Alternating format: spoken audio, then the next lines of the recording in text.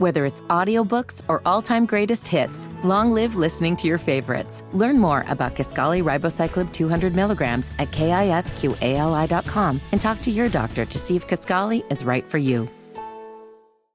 Good Morning BT with Bo Thompson and Beth Troutman. News Talk 1110 and 99.3 WBT. News Talk 1110, 99.3 WBT. Bo Thompson and Beth Troutman here, and I'm looking for the winger, and here is the winger.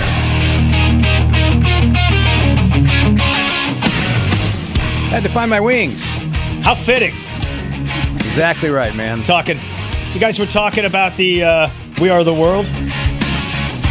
You watch that? The documentary? I didn't watch the documentary yet, but I will watch it. It is fantastic. Yeah. The Wham one was really good. I watched the Wham one a few months back. That was pretty good. Let me tell you something.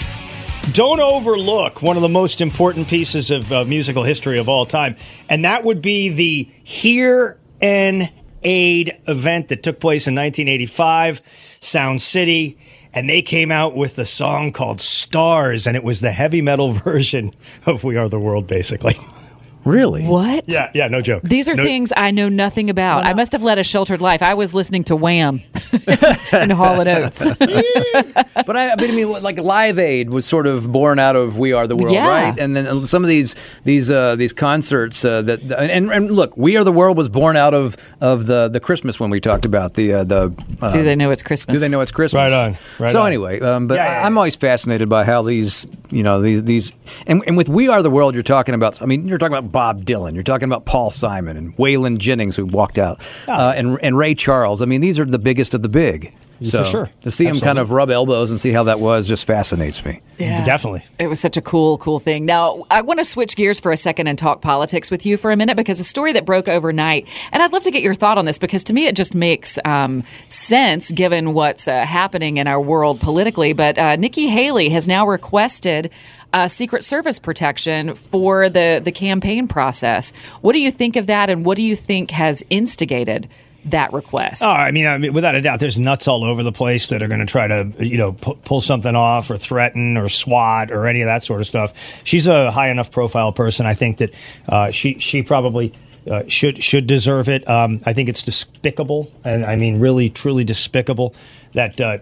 Joe Biden has refused to protect RFK Jr., especially given the history of his family's tragedies.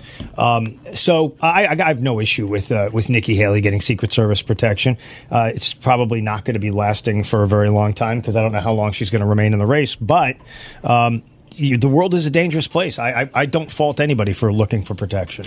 The border bill, which we got late into the weekend, Sunday night, something was on the table behind the scenes in the Senate, and then now yesterday, you heard Mike Johnson talking about this. Seems dead on arrival in the House if it should get there.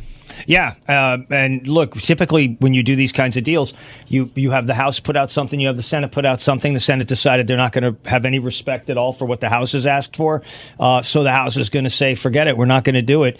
That's just the way it's going to be. H.R. 2 has been sitting out there for almost 3 years, and the Senate won't even take a look at it. I think the reality is the border is broken. We know who broke the border, and it's going to be up to them to kind of try to fix that. Now, I heard some suggestions from some Republican pundits who, are no longer serving in Congress, but now are the talking heads on all the shows, saying that Joe Biden should just close the border now and let these guys duke it out in the House and the Senate, but take care of the issue as it is and make it no longer an issue. And then the conversation will stop about whether or not Donald Trump is pulling the strings with the members of the House, right? And do you think that there's truth in that? Yeah, I mean, look, Donald Trump is pulling the strings in the same way that Barack Obama is pulling the strings by defending Obamacare every time there's a challenge to it, right? Donald Trump has made the border like the number one issue. It's not a secret. And, it's all going to see how this plays out. Look, here's the problem. And I hate to say this, it's crass to think about this. Every day that border is open, we have a greater possibility of a terrorist attack happening in an American city. And there is one person who opened that border. There is one person who can close that border. That is the president of the United States. He doesn't need a permission slip from Lil Mike Johnson to get in there and close that border. He just doesn't have the will to do it. And he doesn't want to have it blow back on him with the progressive caucuses. Brett Winterble Show today at 3 o'clock. What's on tap? We'll talk about this and some of that. All right. This and that. A little bit of this, a little bit of that. That's how we roll here at WBT, almost 8 o'clock.